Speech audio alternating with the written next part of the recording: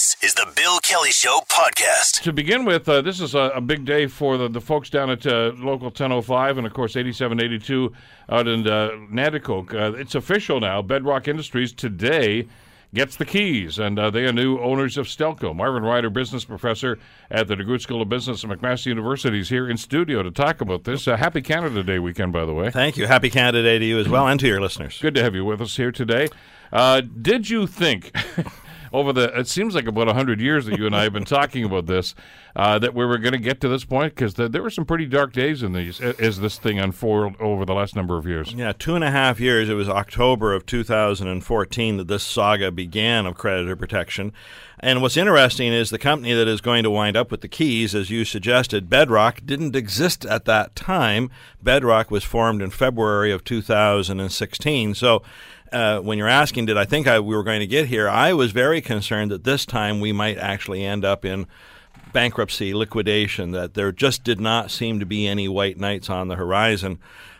Bedrock was formed, or I should try it this way. Earlier this week, I had a chance to meet David Cheney. He's the managing partner of Bedrock Industries. Bedrock was formed in February 2016. This is what he told me, to look for opportunities in metals and mining, and that would include steel companies and other sorts of things. Very early on, they detected the Stelco creditor protection, and when I met him on Tuesday, he was very complimentary to the company's history in Hamilton. He said he understood, they understand that it's an iconic Hamilton company.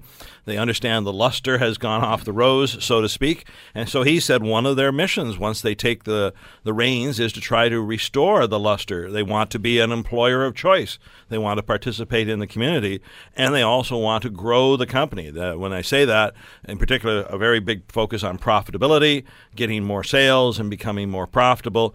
I have said to you and others that I thought maybe Bedrock was just a house flipper in the sense that they were going to buy the company and in a year or two flip it. I'm now thinking quite differently, that they're going to be here longer. Now, whether Bedrock will own it for 20 years, I'm not sure, but I think they're in it for 5 to 10 for sure, that they really seem to have a plan. Mr. Kestenbaum, who's one of the other partners in the organization, that's his track record of taking companies, growing them, getting to be of a certain size, and then his escape clause, if you will, is through a merger with somebody else, but that would be down the road quite a little bit. Maybe let's back up a bit, since Sure. you've had an opportunity to talk with those folks, and maybe for those that are not familiar with exactly what Bedrock is and what kind of an institution, what kind of an enterprise they are. When we talk about Bedrock Industries, like you say, they're not a steel company. They're well, you explain to us exactly who they are, what they are, and why they'd even be interested in something like Stelco. Yeah, so Bedrock Industries was formed in February 2016. It was incorporated initially in Miami, Florida. Maybe for tax purposes, it's a Florida company, but its head office is now in New York City. Three key partners in all this came together and accumulated a lot of money. So they didn't have any companies at the time. Now, these three gentlemen involved, Mr. Kestenbaum, Mr. Cheney, the other gentleman just left my head for a second. They have between them over 75 years of experience in doing deals in metals and mining, and they were just looking for another deal to do. So they assembled cash. Now this part got Fred Eisenberger's eyebrows up when Mr. Cheney said that they have $500 million at the moment and access to $2 billion more, that they are looking to make some strategic acquisitions, and they're starting first with Stelco. And I think this is just what it is on the face value of it. This is a company that is looking to make a mark in the metals industry, and then when they get to be a certain size and can't be ignored, then maybe their exit strategy will be a merger, but that's 10, maybe 15 years down the road. All right, they're saying all the right things. They are. How are they going to make it happen? Well, that's a good question. So I asked him off the bat, is there going to be a change at the top? Certainly, they are very experienced people, and I thought maybe one of them was going to become the new CEO. Instead, they were very complimentary of Mike McQuaid, the current CEO. They said, look, he's had a very difficult time for 2.5 years, and he has steered the ship quite well. So his reward for doing so is that he's staying on as CEO. But they also said they're going to be very hands-on. Mr. Cheney lives in New Jersey. Mr. Kestenbaum's office is in New York. That's an hour away by jet. And they do plan to be here and help shape the company going forward. I asked him about Mr. Trump. As you probably know, that in his different days, and his more lucid days, Mr. Trump talks about investing $1 trillion in infrastructure, but it's got to be American companies. Are you going to wave an American flag, or are you going to wave a Canadian flag? And I again give him great credit for the answer. He says, look, we're used to working in volatile times. We understand the price of steel can go up and down like a heartbeat. We also understand the fortunes in the American government can go up or down. But he wasn't fazed by it. Again, in their 25 years individually, each of experience together, that's where you get 75 from, they have negotiated deals, had to walk the halls of Washington, lobby, etc., to get what they want, and they're not the least bit afraid. And so when it's to their advantage to wave the Canadian flag, they'll do so. When it's their advantage to wave an American flag, they'll do so.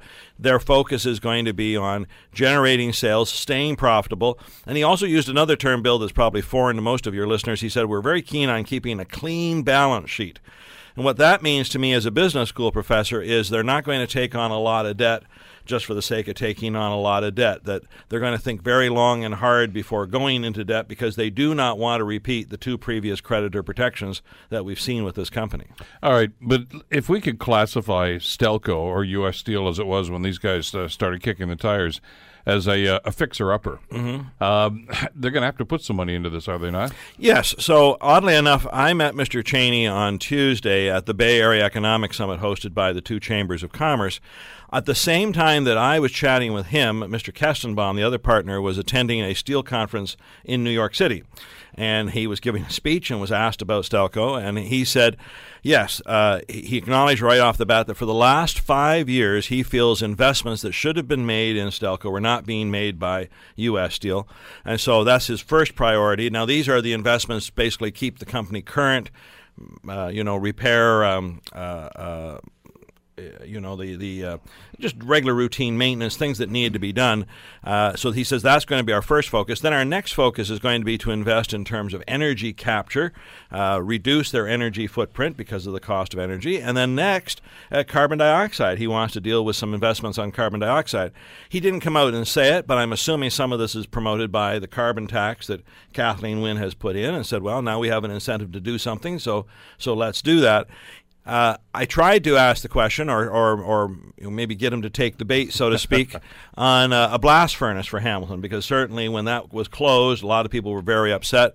Are you thinking you might like to build or reopen a blast furnace? And Mr. Cheney very deftly avoided the question.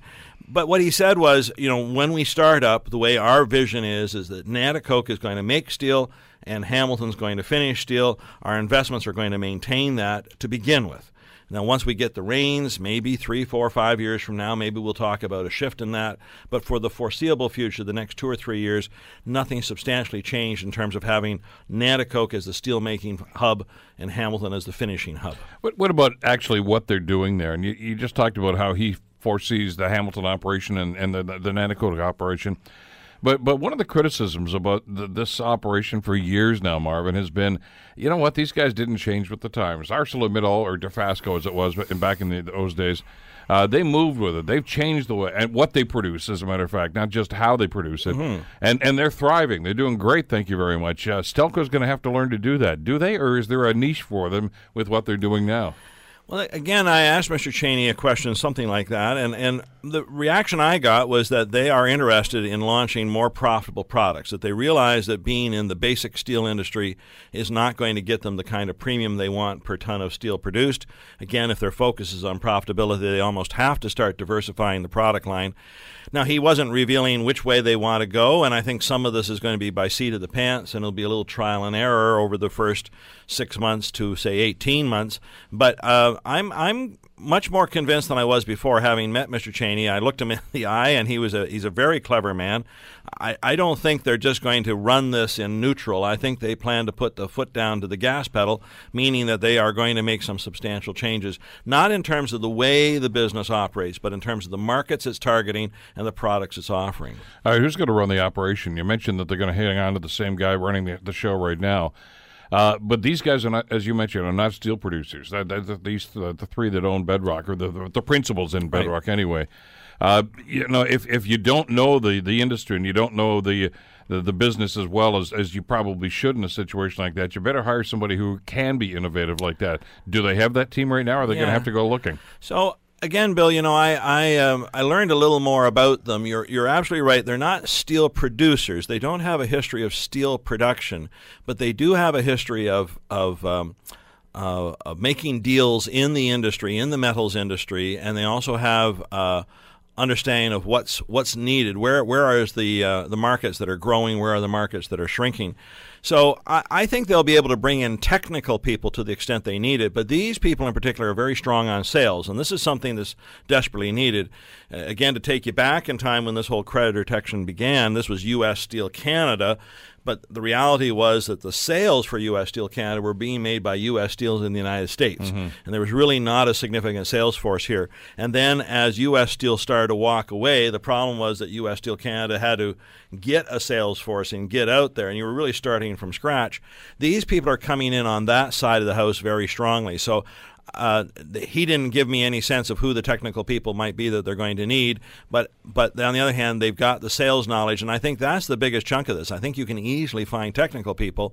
The question is, can you make those deals that are necessary to reestablish this company? Remember, as U.S. Steel was saying goodbye, they were doing us no favor. They were keeping contracts for themselves. We won this contract, so we're going to keep it. We're going to allocate it to one of our plants. Canada, you don't get this contract anymore. So the reality is they're going to have to go out there and reassert themselves, and I believe they bring that credibility to the marketplace that when they're seeking those contracts, people will say, well, I know who you are, and I'm going to give you the benefit of the doubt. It bodes well, by the way, that this guy was even at the summit. I did not know he was attending. Obviously, we were doing our show from there in the lobby, as you saw, but the fact that he took the time and said, we're here now, we're going to be a player, and he wants to, I guess, start to mingle and rub shoulders with the folks in this community. I'll say that. So I asked Mr. Cheney, he lives in New Jersey. He has been away from his family for the last 3 weeks, living in a hotel in this area, trying to dot the I's and cross the T's on the deals. And I think someone at the chamber simply found out that he was in the area. They said, well, look, we've got this summit. He didn't know anything about it. Would you like to attend? And he said, gosh, I'm really too busy to create a speech from scratch. So they said, well, could you come? And they ran this idea of what they called a fireside chat. Well, who's going to ask the questions? I don't necessarily think Mr. Cheney, forgive me, Bill, was looking for a journalist to lead the fireside chat. Yeah, that happens. Because I'm not sure he was quite comfortable, but they threw my name out there, and he said, okay, yes, an academic, that's fine. And they gave me all of 15 minutes, so this was a very small part of that summit. But he was comfortable enough to take time out of his day and come. I think he was surprised at the size of the audience. We were not the first people during the lunch hour, so we got to hear some of the other things going on, and he acknowledged that he was very excited about the things he was hearing.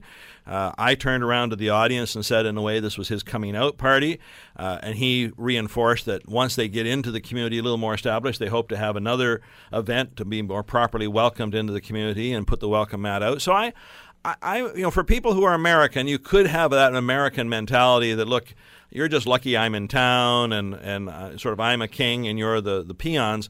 I didn't get that impression at all. I think they want to be back in the community, as I said, employer of choice, reestablish the luster at Stelco. I loved the talk. Now, big question, of course, will be, will they walk that talk? Too early to know, but at least they've got the right talk. Well, this is maybe one of the reasons why he wouldn't be comfortable with a journalist, because I'm a little cynical about this, and I don't know the individual, obviously, but I heard a lot of the stuff from U.S. Steel when they took over, too. And then they said, whoa, we just looked at the books here, guys. I know we said we were going to do this, but let's revise this right now. Is there any optimism at all that what he is saying is actually going to come? I mean, do you see bright days ahead for this? Do you see that there's a place for this to happen, and this company is going to be not just a survival mode, but into thrive mode as well? So if I can just take you back to when U.S. Steel took over Stelco, it was a different time. The steel industry was roaring at that time. U.S. Steel's purchase of Stelco at that time was that they needed capacity. So sure, yeah, we'll take you. It's a lot easier to buy you than to build a plant from scratch. And yes, we'll make investments because look at how this market's booming. And then it was less than a year later that the market was tanking. And this time around, you've got a company taking over Stelco at not the world's best time. There's been a little growth in steel prices, and there's been a little growth in demand, but this is far from a booming industry. So I think they don't have any blinders on. They know what they got. As well, they have spent now the better part of 14, 15 months going through the books with a fine-tooth comb, making this deal happen. I can say it to you, and I don't want to be too cynical about this either, but two advantages they have that U.S. Steel didn't have is they have found a way to offload any responsibility for environmental problems down at that site. Their argument is simply going to be we didn't create them, and therefore we didn't want to deal with them, and the world at large has stepped up. Basically, the Ontario government has stepped up and said, okay, we'll hold you harmless for that. And then the other one is the pension obligation. Yes, they're going to pay $300 million into the pension fund to try to reduce that $800 million deficit. But the big plan now is that Landco. So they've been able to get this without those obligations so they can really focus on the core steelmaking business. The conditions are right for them to do a good job. Now, whether or not that will happen, whether they are just talking smoke, don't know. And because Bedrock's only been around for 14 months and has not actually done anything until now, they're the first acquisition.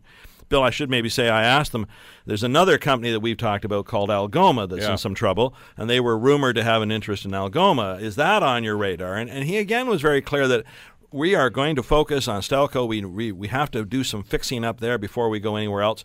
We have other resources, and we may make other acquisitions, but I didn't get the impression anything was imminent. Well, we'll see. Like I say, the keys got turned over today, and we'll see just how these guys are going to operate over the next little while. Thanks so much for coming in. Great to see you again. My pleasure. Marvin Ryder from the DeGroote School of Business at McMaster University, of course. Have a great Canada Day weekend. Thank you.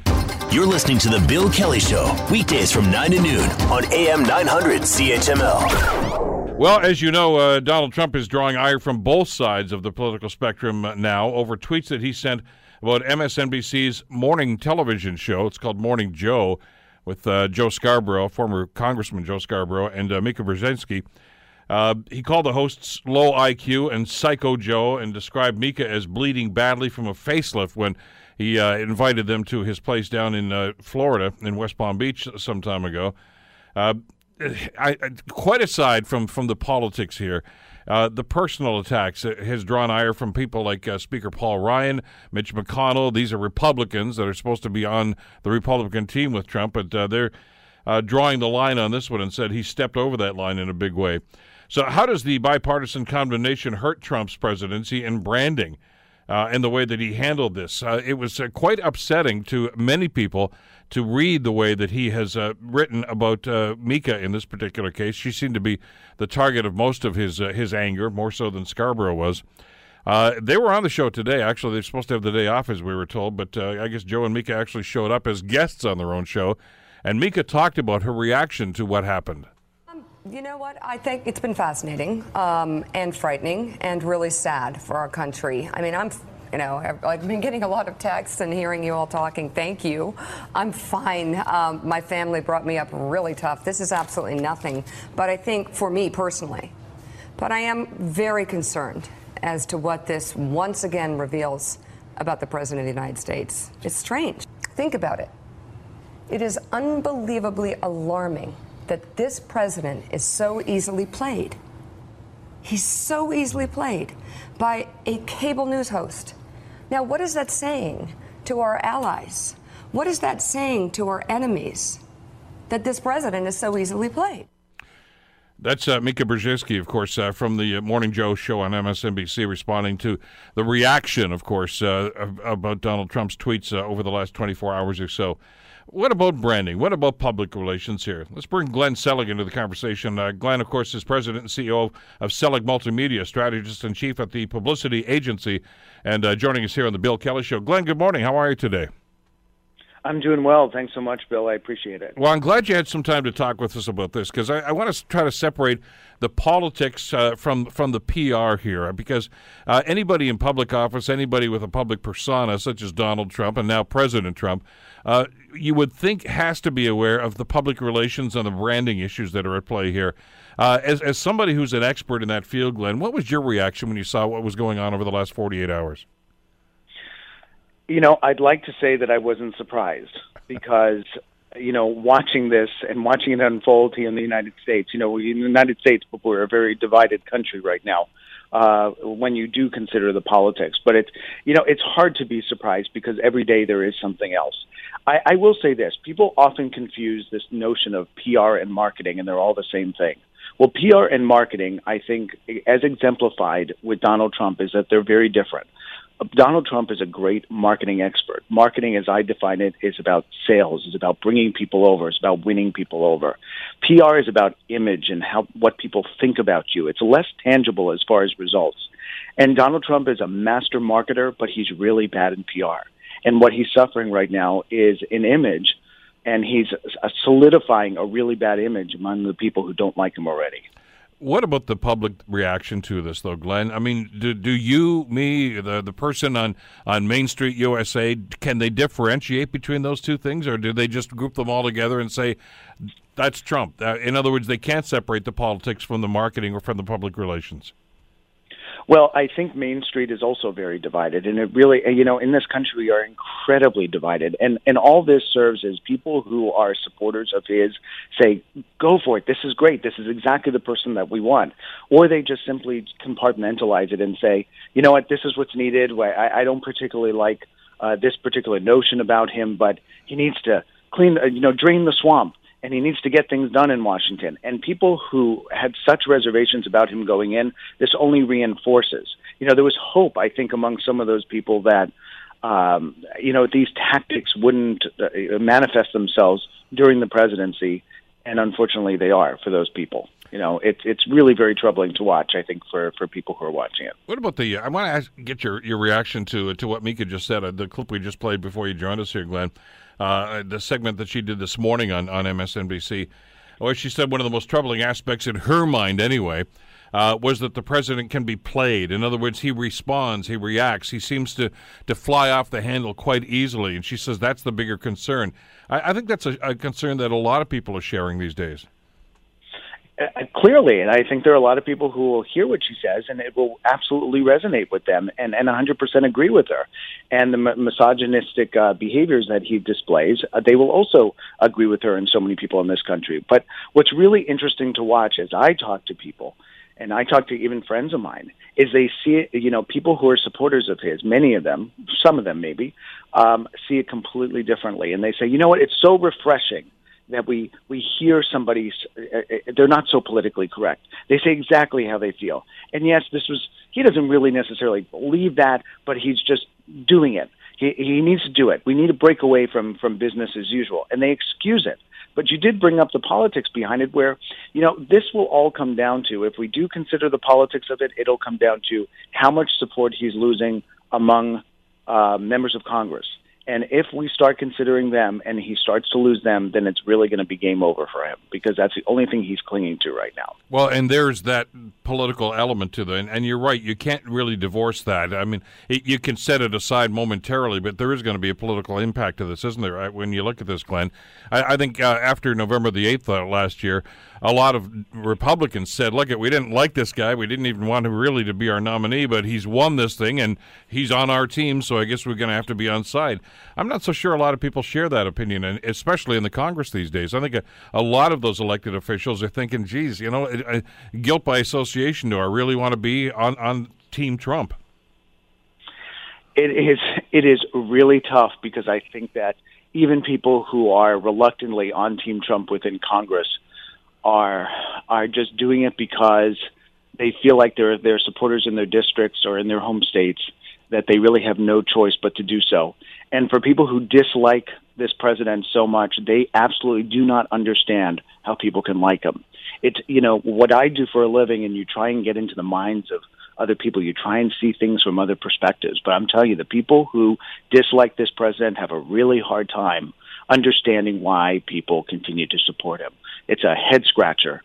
It really is, and nobody seems to have the right answer to that. But in your business, and when you're looking at things like this and publicity and developing strategies for things like this, you understand, obviously, that there's a polarization. There are some people that hate Trump, hated him before he was the nominee, are always going to hate him no matter what. Others that are always going to be on his side no matter what he says, no matter what he does. And we've seen that reaction on social media over the last 24 hours as well. But isn't the target audience for a strategy to grab that middle crowd, those ones that are not quite sure where they're going? You could win them over, at least for a little while. In other words, they're malleable. You can get to them if you develop a proper strategy. Does he not concern himself at all that he's losing them? I don't think he does. I don't think he does. He clearly is playing to the people who he feels like are continually on his side. And he has apparently surrounded himself by people who tell him exactly what he wants to hear, or people who fear that if they tell him what they feel, what they actually feel, and what the situation is, that it won't go well. So it's a very toxic situation that's going on. But you're absolutely right. It's those people in the middle that every election in this country comes down to.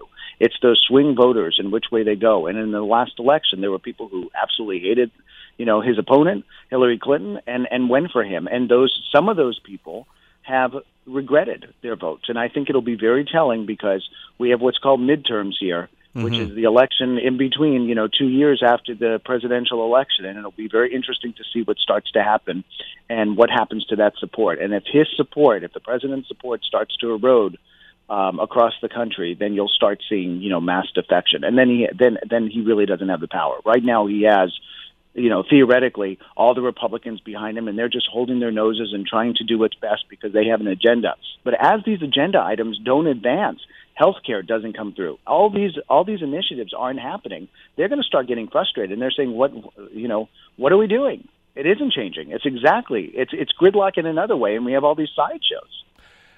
It's not unusual, I suppose, in 2017 to think that a world leader is going to be active on social media. I mean, it's the way that many people communicate these days. So that's not that surprising. But it's the fashion and the way in which he seems to be doing it that I think is causing an awful lot of the outrage.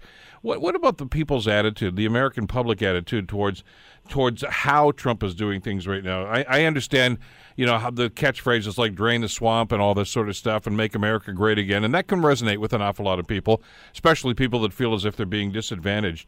But is there an attitude at all, Glenn, that people want their president to be quote-unquote presidential, to act like a president and not just like like Donald Trump is acting? And amongst a certain number of the electorate, absolutely. And they're completely embarrassed when they go to foreign countries or even in this country by what's happening.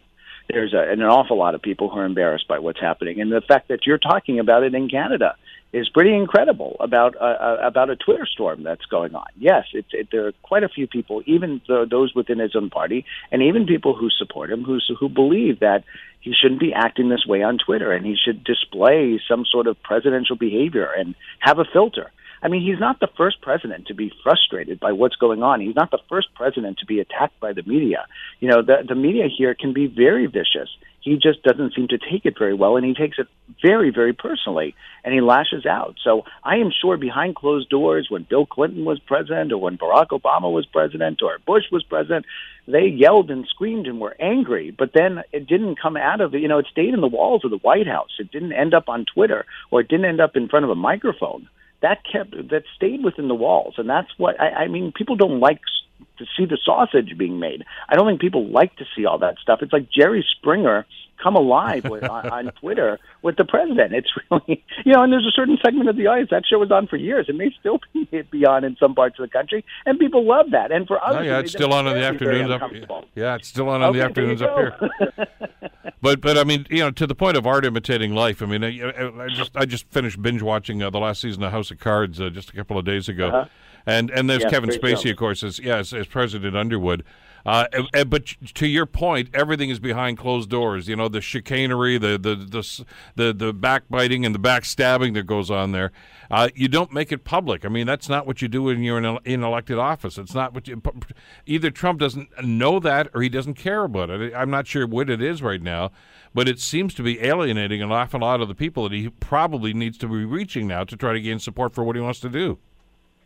Well, I think that there are a lot of people in this country who basically believe that, he doesn't take advice very well. He believes he's an expert at everything and he can do everything alone. And he's said things to that effect.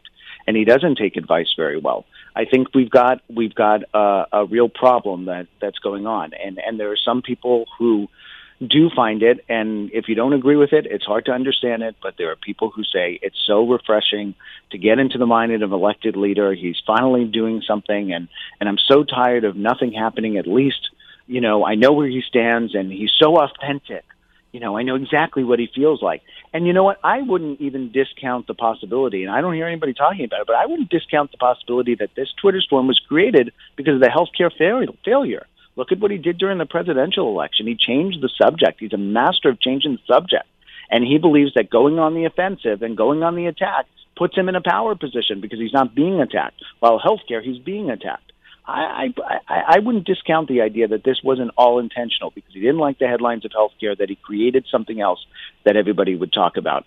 And he didn't see it through to the next step to realize how detrimental this is in ever trying to bring the country together. He's alienating people who he, at some point, will need.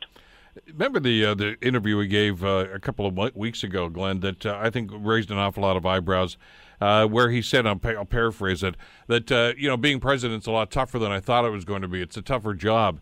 Do you think he was actually responding to the fact that of this firestorm of controversy that he has attracted as a result of this? I mean, he's always been a polarizing figure, and even being he was just Donald Trump, the millionaire. There was the battles with Rosie O'Donnell and things like that, but that rolled off people's backs because those are just celebrities, backbiting at each other. But this relentless criticism that he's had, which, by the way, your point's well taken. Everybody in the White House has received it. Clinton certainly did. George W. did. Barack Obama certainly had. Did he expect that everybody was going to love him, or was he not ready for the controversy and the I guess the controversial attitude that people are going to develop about him once he became president? I suspect that Donald Trump has never been much of an advanced planner. I think the whole campaign and much of his life is geared for today and maybe tomorrow. I don't think there's much thought much beyond that. So did he think through what this would be like, and what if he won the White House, and what that would be like, and the attacks he would get, and all that? Probably never even given any thought. I don't even think he thought about it. Not because he didn't think he was going to win, but just because I don't think he thinks that way. He doesn't think in terms of many months in advance. If he did, he probably wouldn't be doing the stuff that he's doing. But for whatever reason, throughout life, he's been able to get by without advanced planning. Most of us can't do that.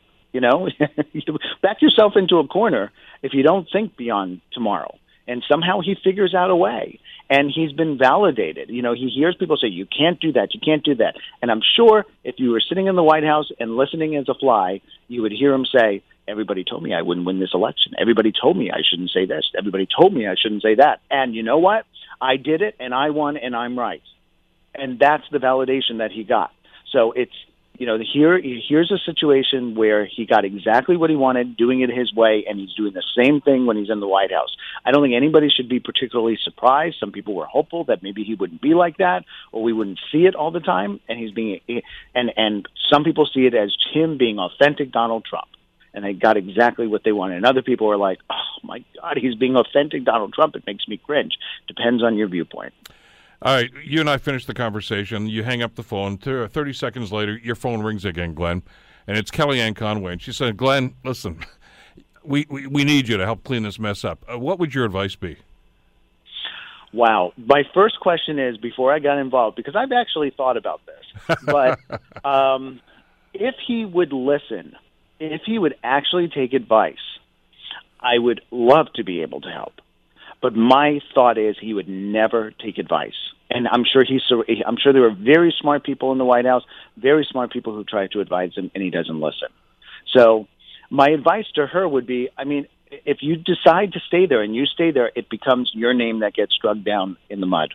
It really does. Sean Spicer, any of them. They have to continue to defend something that many people feel is indefensible. And we'll see how history records this. I will say this, after everything we've talked about, if the economy is good, people are back to work, and things are going well, he most probably will win re-election. If he doesn't, nothing happens in between and there isn't impeachment or anything like that. Because it's going to come down to those basic things, which is why I think he plays those things up. So it all comes down to that. But Kellyanne Conway, if she called, I would say, look, this is your decision to make. You could either continue to defend him, or you can jump out and just say, I can't continue to defend him. I can't continue to operate under these conditions. So they're making a choice by staying there. Well, she may well be on the other line, so I'm going to let you go at this stage, Glenn. Thanks so much for this. Listen, have a great weekend. And, we're doing our birthday celebrations. Yours is the 4th of July in just a few days, That's right. too. So have a great 4th of July week with yourselves. And always a pleasure having you on the program. Thanks so much, Glenn. Oh, you bet. Thanks so much for having me as well. Take care. Glenn Selig, of course, President and CEO, Selig Multimedia Strategist and Chief at the Publicity Agency. You're listening to The Bill Kelly Show, weekdays from 9 to noon on AM 900 CHML. Happy Canada 150. Lots of celebrations, of course, going on right across the country over this holiday weekend as Canada celebrates a birthday. Hamilton's older than that. Obviously, we did our sesquicentennial. We use the big word in Hamilton because we're adults here.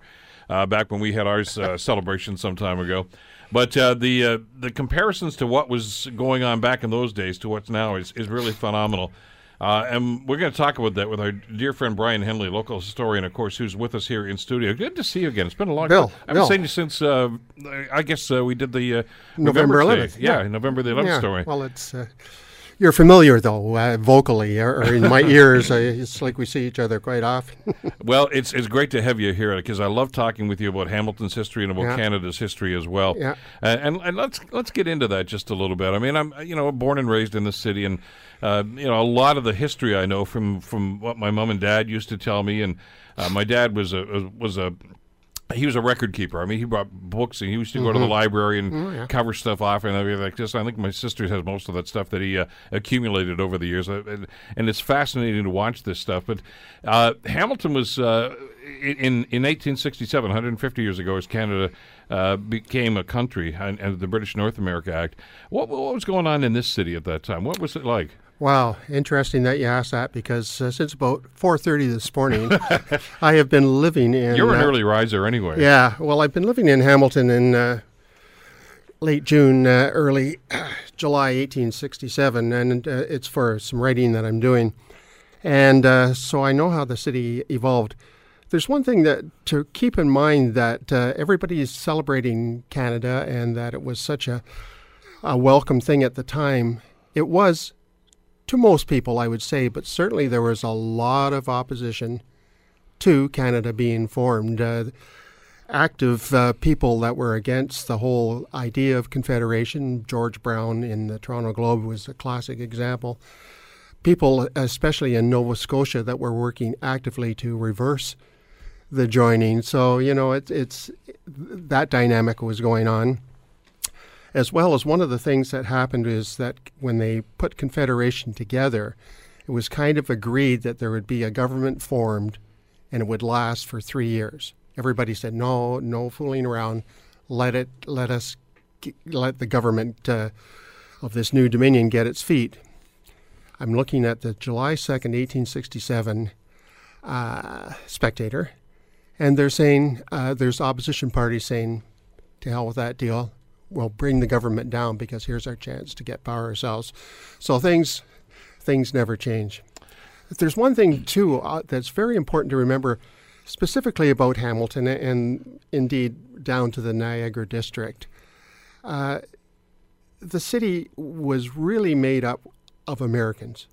Really? Yeah. Well, either people that had recently come themselves or whose parents might have come from there. For example, during the Civil War, 1861, we're only talking just a few years. 6 years previously, when the war was declared, well, especially when Abraham Lincoln called for that big number of volunteers, I think it was 500,000 or something like that, a lot of shops emptied as the men just left.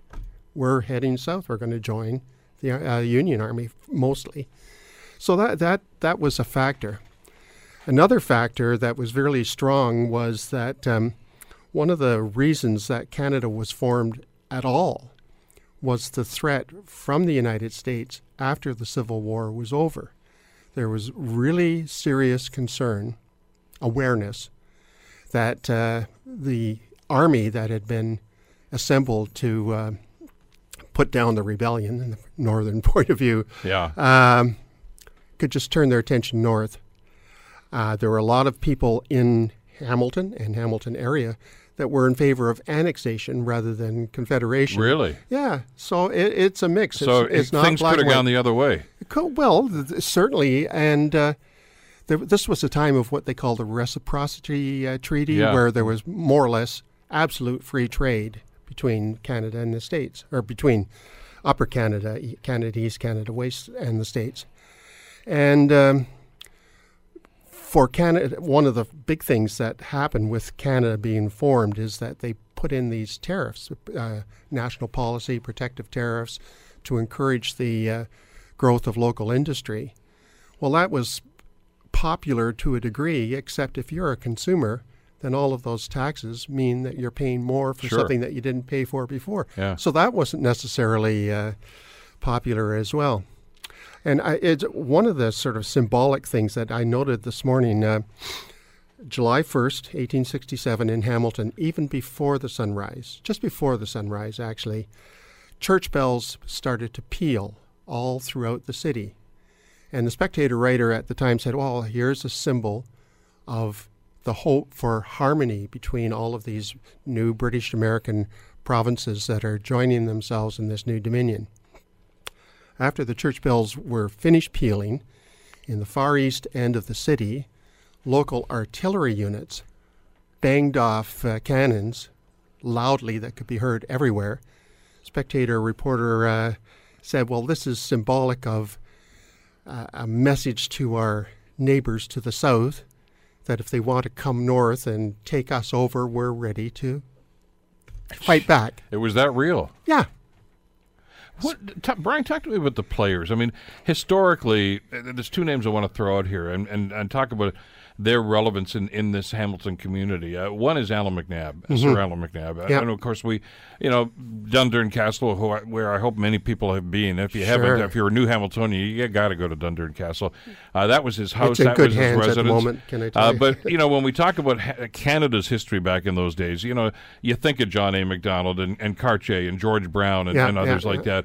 But MacNab was a player too, wasn't he? He was, although by the 1860s he was getting older. Yeah. He had some health issues.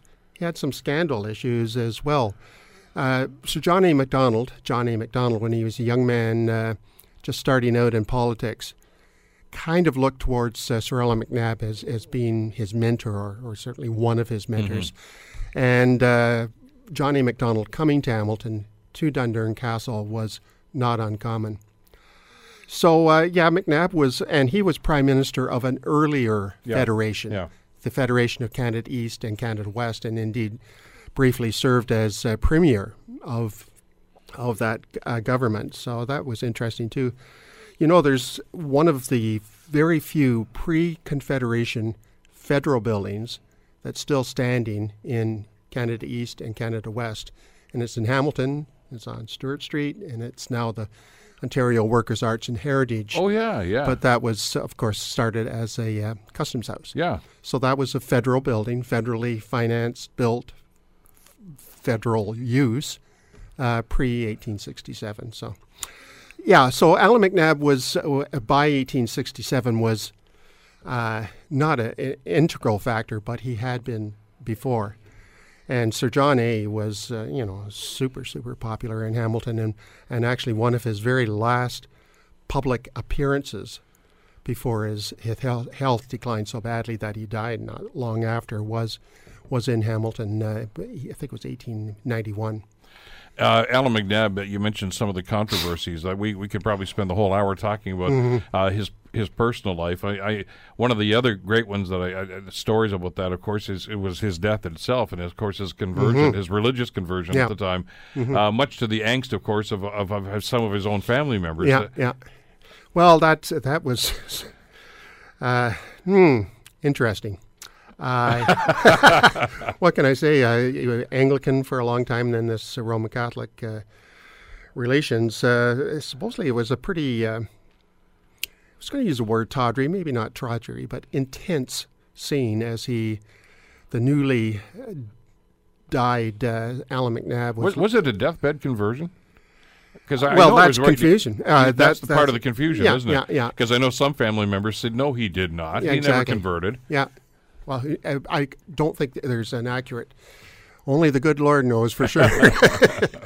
But nonetheless, I was going to say that when he was lying in his deathbed or whatever, awaiting funeral and all of that, there was crowds of people at Dundurn and sort of factions as to, was he Catholic, was he Protestant, and there were different organizations that were either Catholic or Protestant organizations that were sort of mulling about and wanting this controversy settled. But let's talk about the economy then. As we look at 150 years ago, and as Canada was being born, Hamilton, as you mentioned, had already been incorporated as a city. And we know about George Hamilton and that element of it. But we also know that back in those early settlement days in this part of the country, that Ancaster and Dundas were actually the centers of commerce because of what was being done at the time. Had by 1867, had that transitioned into Hamilton yet? Oh, yeah.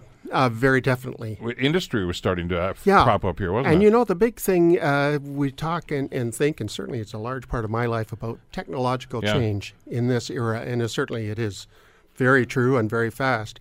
Well, the 1850s, 60s were an era of technological change in terms of the railroads. Railroads, there were little ones before, I think it was the early 1850s when the Great Western Railway got going, but in that time from, say, 1851, I think it was, 54, whatever, to 1867, it's a fairly short time. But during that time, for example, Hamilton would have the daily New York newspapers delivered. Anybody that wanted to read the Times or whatever the various American newspapers of the day. You didn't go to Chapters like I do now? No, that they would be here. So, and that gets back to what I was saying about the interaction between Canada and the States was very, very convenient, real, and the nature of the city had changed to a large part because of the arrival of the railways. And back to McNabb for a second, he was influential in getting the railway to stop here, was he not? I mean, he pulled a few strings with some of his government friends. Yeah, and he was on the board of the Great Western Railway. The story goes that the basic premise behind the Great Western Railway was to link up Western New York, Buffalo in particular, with Detroit, and the shortest route would be through Canada, Upper Canada at the time.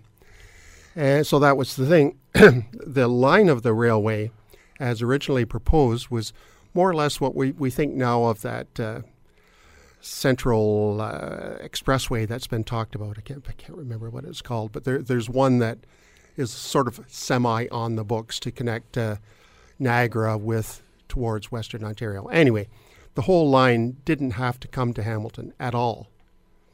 And it was only through McNabb's influence that it did, or mainly through his influence that it did.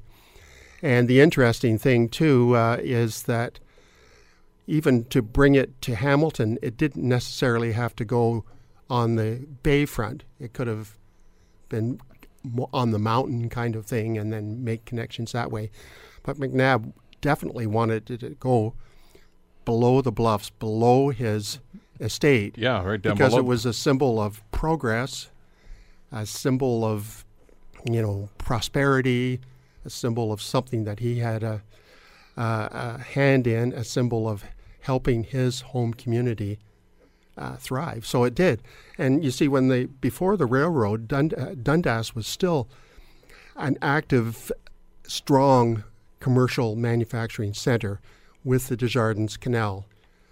Ships literally went, and fairly big freight ships would go right through Cootes Paradise into Dundas and drop off manufactured imports and that kind of thing, pick up grain, corn, that kind of thing, and go out. So, I mean, that was strong.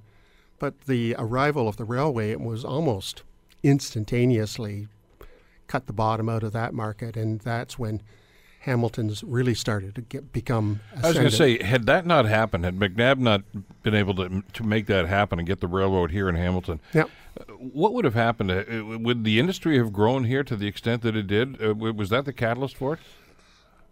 Yeah, I would say. I would say, and even in today's terms, Hamilton's ideal geographic position for the transport of goods, whether by water, rail, or overland, applied there as well. So yes, railroad was super important. And when the railroad came, not only was it the passenger lines and the transportation of goods and the bringing in of raw materials for industry, McNabb also, or the company anyway, him involved, made sure that Hamilton was the place where locomotives were built, where steel rails were fabricated, where steel rails for the railroad were fixed, because they would often, need to be realigned.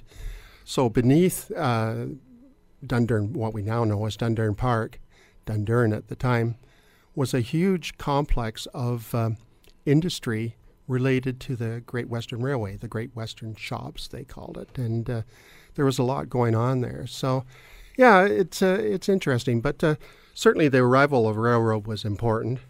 The opening up of the canal across the beach strip, the Burlington Canal, was critical as well. That was a little bit earlier, only about 20, 25 years earlier, but it all sort of came together. I want to talk about how the physical outlook and what Hamilton actually looked like, and actually what was Hamilton do. We have to do a short break. But fascinating to hear about the railroads, and thank God that Alan McNabb did that, because that was my grandfather's job. He was a conductor on the TH&B Railroad, and that employed an awful lot of people in this community for many years. You're listening to The Bill Kelly Show, weekdays from 9 to noon on AM 900 CHML. Brian Henley wants to talk about the Hamilton perspective. I mentioned a couple of minutes ago, Brian, I wanted to ask you about two people. One was Alan McNabb.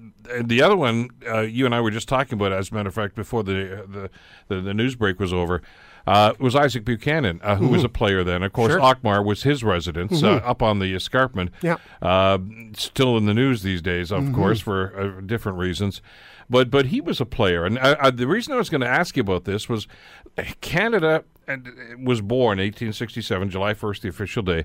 Hamilton has always known how to throw a party. I mean, we do great parades. We do great celebrations. Yeah. How did we acknowledge Confederation? Well, this is it. Well, a good question. And to put on a celebration, community celebration, they needed community support, because the municipal government didn't dole out money for wagons for the parade, for the decorations, and platforms for speakers and all that kind of stuff.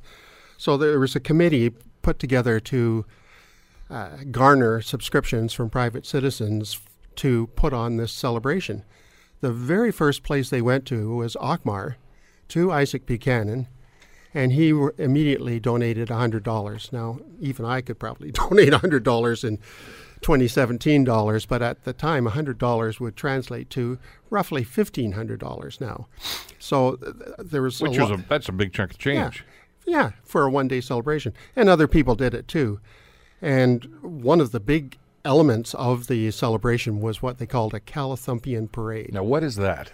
Now it's a parade that involved the societies of the day, school children, tradespeople, bands, that kind of stuff. So sort of a variety of things. And this parade that started in Gore Park and ended up in the Crystal Palace grounds, which are now Victoria Park, was just remarkable as I was reading it. The Central School was extant. They had 400 school children that marched along in the parade through the dust of the streets, they said, and they would and it was a hot day, but they'd sing their songs. The Butchers of Hamilton put together a display where they had this wagon with an ox on it. And the Spectator reporter said that the ox calmly gazed over the crowd in its placid gaze, wondering, why am I here, type of thing. They had Wanzer and Company was a sewing machine manufacturer that was internationally famous. The Wanzer building still stands on James Street North and, I can't remember the cross street, but it's still there. It's a Asian restaurant. Anyway, they made sewing machines, and the bulk of their employees were women. So this was a big deal to have women in the parade in costume to celebrate. There were bands deluxe. There were militia units of boys. There, I can't remember offhand the name, but it was Royal Cadets, I think it was called. And they marched along in uniform, just like their adults, but they had wooden rifles instead of real rifles. That kind of thing. It was a fun thing. And the crowds lined the route of the procession right from the Gore, circled around the downtown area, out York, and then along Loch to the Crystal Palace grounds. The crowds were thick the whole way, and it wasn't just Hamiltonians. The celebration was advertised widely, so train loads, we're talking about train loads of people came into the city just for that celebration. So it was huge. What did the city look like in those days? I mean, my understanding, obviously, the Bay is always going to be the northern border of the city. But how far? I mean, south now, you go all the way up to past the airport, of course. But my understanding is, was the escarpment actually the city limits in those days? I know, Ackmar, Isaac Buchanan's house, of course, was, well, you know where it is there, West 5th and Fennel, but there was no West 5th then, there was no Fennel then. You know the concession road system, and you see it in the rural areas?